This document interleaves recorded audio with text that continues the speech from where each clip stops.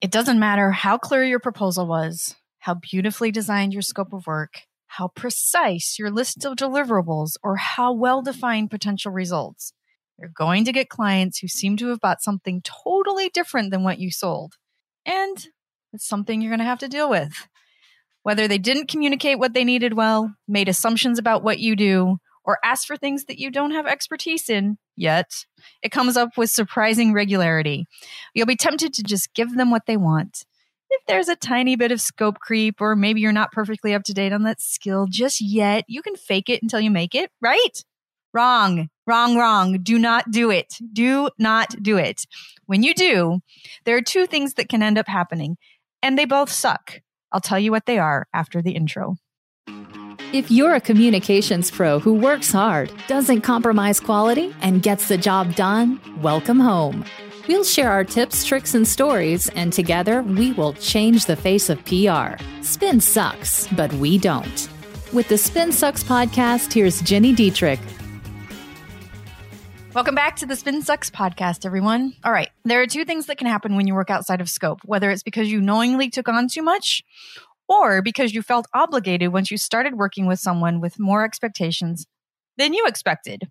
Number one, you'll overservice your clients, costing you your profit margin. And or number two, you'll underdeliver because you oversold. Let's take a quick look at each of these and how they end up happening. First, overservicing. This is probably the more common of the two because it comes from a really, really good place. You want to deliver the best possible customer experience, and you want to add so much value that your clients never even dream of working with another firm. But it can be really, really costly. So costly that you end up not only losing time and money, but you also start to resent your clients and can feel taken advantage of. You end up working for free, and you don't have the capacity to bring on new clients who will pay for that time because you're too busy giving it away for free. I wish there was only one story I could point to when we talk about overservicing, but if they had rehab for overservicers, I'd be there more than once. I'm a people pleaser, and because of that, the culture I've built is full of people pleasers. So we all overservice. It's not good. I'm not sure we've ever really gotten ourselves out of it, though we are significantly better at telling clients that something is outside of scope and we just need project budget to properly execute what they need. I can say that because I literally just reviewed a statement of work before I started recording this podcast for a grand opening for a client, which is outside of our retainer work. So yes, we are getting better at it. Woohoo! Overservicing is easy to get yourself into, but hard to get yourself out of. To avoid having to deal with it at all, make a practice of creating very clear scopes of work, very clear budgets, and very confident boundary setting when a client asks for more than was initially discussed or that goes outside of your mandate. You never have to be rude. Just treat your scope of work and budget as if they are set into stone unless a new agreement or amendment is mutually agreed upon and, more importantly, funded. If your client isn't in the habit of hearing that from you, it can be a bit jarring for them at first, but in the long run, you're helping everyone by having clear boundaries and limits and by enforcing them. You'll be happier doing the work, and most clients have no problem with you making a respectable profit. When you run an agency, it's also important to make sure all of your account managers are comfortable setting and enforcing these kinds of boundaries as well. Many people have been trained through past work to overdeliver and modeling the kind of behavior you want, as well as making it your standard operating procedure will help them break them of the habit. So when I say I'm a people pleaser and the culture is full of people pleasers, that's kind of a problem. Lead by example. Lead by example. All right. So that was overservicing. Now let's talk about the other situation we can unwittingly get into ourselves into.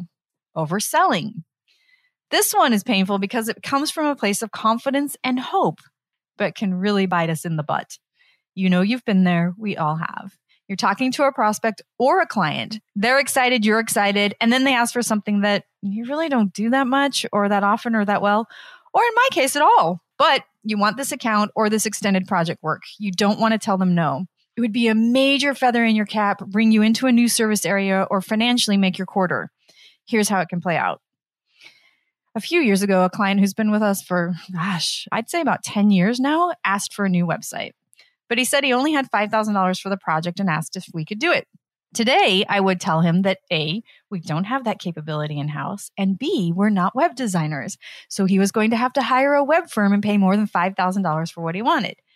But I was in that stage of my career where I was learning how to build WordPress sites, so I told him I'd do it for him.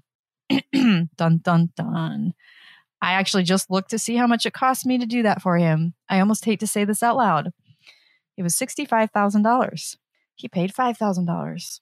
It cost me, the agency, $60,000 in time. And guess what happened next? They ended up hiring a real web design firm a year later and paying them $100,000 for a new website. Overselling what you can do can look like a way to grow, but unless you're doing it very carefully and very strategically and not, a PR firm trying to do websites, it's really just a way to get in over your head, disappoint your client, damage your reputation, and lose a lot of money. Instead of saying yes to anything and everything, make sure anyone who talks to prospects or clients are clear on what you know you can knock out of the park, what you can do in small doses as you improve and hire more talent, and what you really shouldn't focus on for the time being, like building websites. No one has ever looked bad for saying, that just isn't our area of expertise, but I'd be happy to make a referral to a great agency that specializes in it. Making referrals to other firms makes you look confident in what you do provide, and you get to build relationships with people you're happy to recommend and send leads as appropriate. Karma. It's a very good thing. When you do want to expand into more service areas, make sure you're ready and that you have the team and the talent in place to take your best shot at it. Starting with a small project or an internal one can be a really good way to get your feet wet and one that won't put your reputation and relationships at risk. These are both issues that you're going to run into eventually if you haven't already. So take some time and sit down with yourself and or your team to make sure everyone is on the same page about what you do and what you don't and why. You might also need to have some challenging conversations with clients, and it won't be fun, but it will be excellent for you in the long run. That's all for this week. Have you ever been the one who oversold or overdelivered? What's your story? Or have you ever had a client ask you to oversell or overdeliver without them realizing it? If so, what did you do about it? Let me know in the single best community of communications professionals on the web. Join us at spinsucks.com/spin-sucks-community and connect with experts, service providers, and pros from around the world, as well as the entire SpinSucks team. That's spinsucks.com/spin-sucks-community. I'll be back next week with a discussion of one of the things that makes me seethe with rage every time it happens. And it happens way too often. I'll see you then. If you're ready to change the face of PR, make sure you subscribe to the SpinSucks podcast. If you enjoyed this episode, leave us a rating and a review.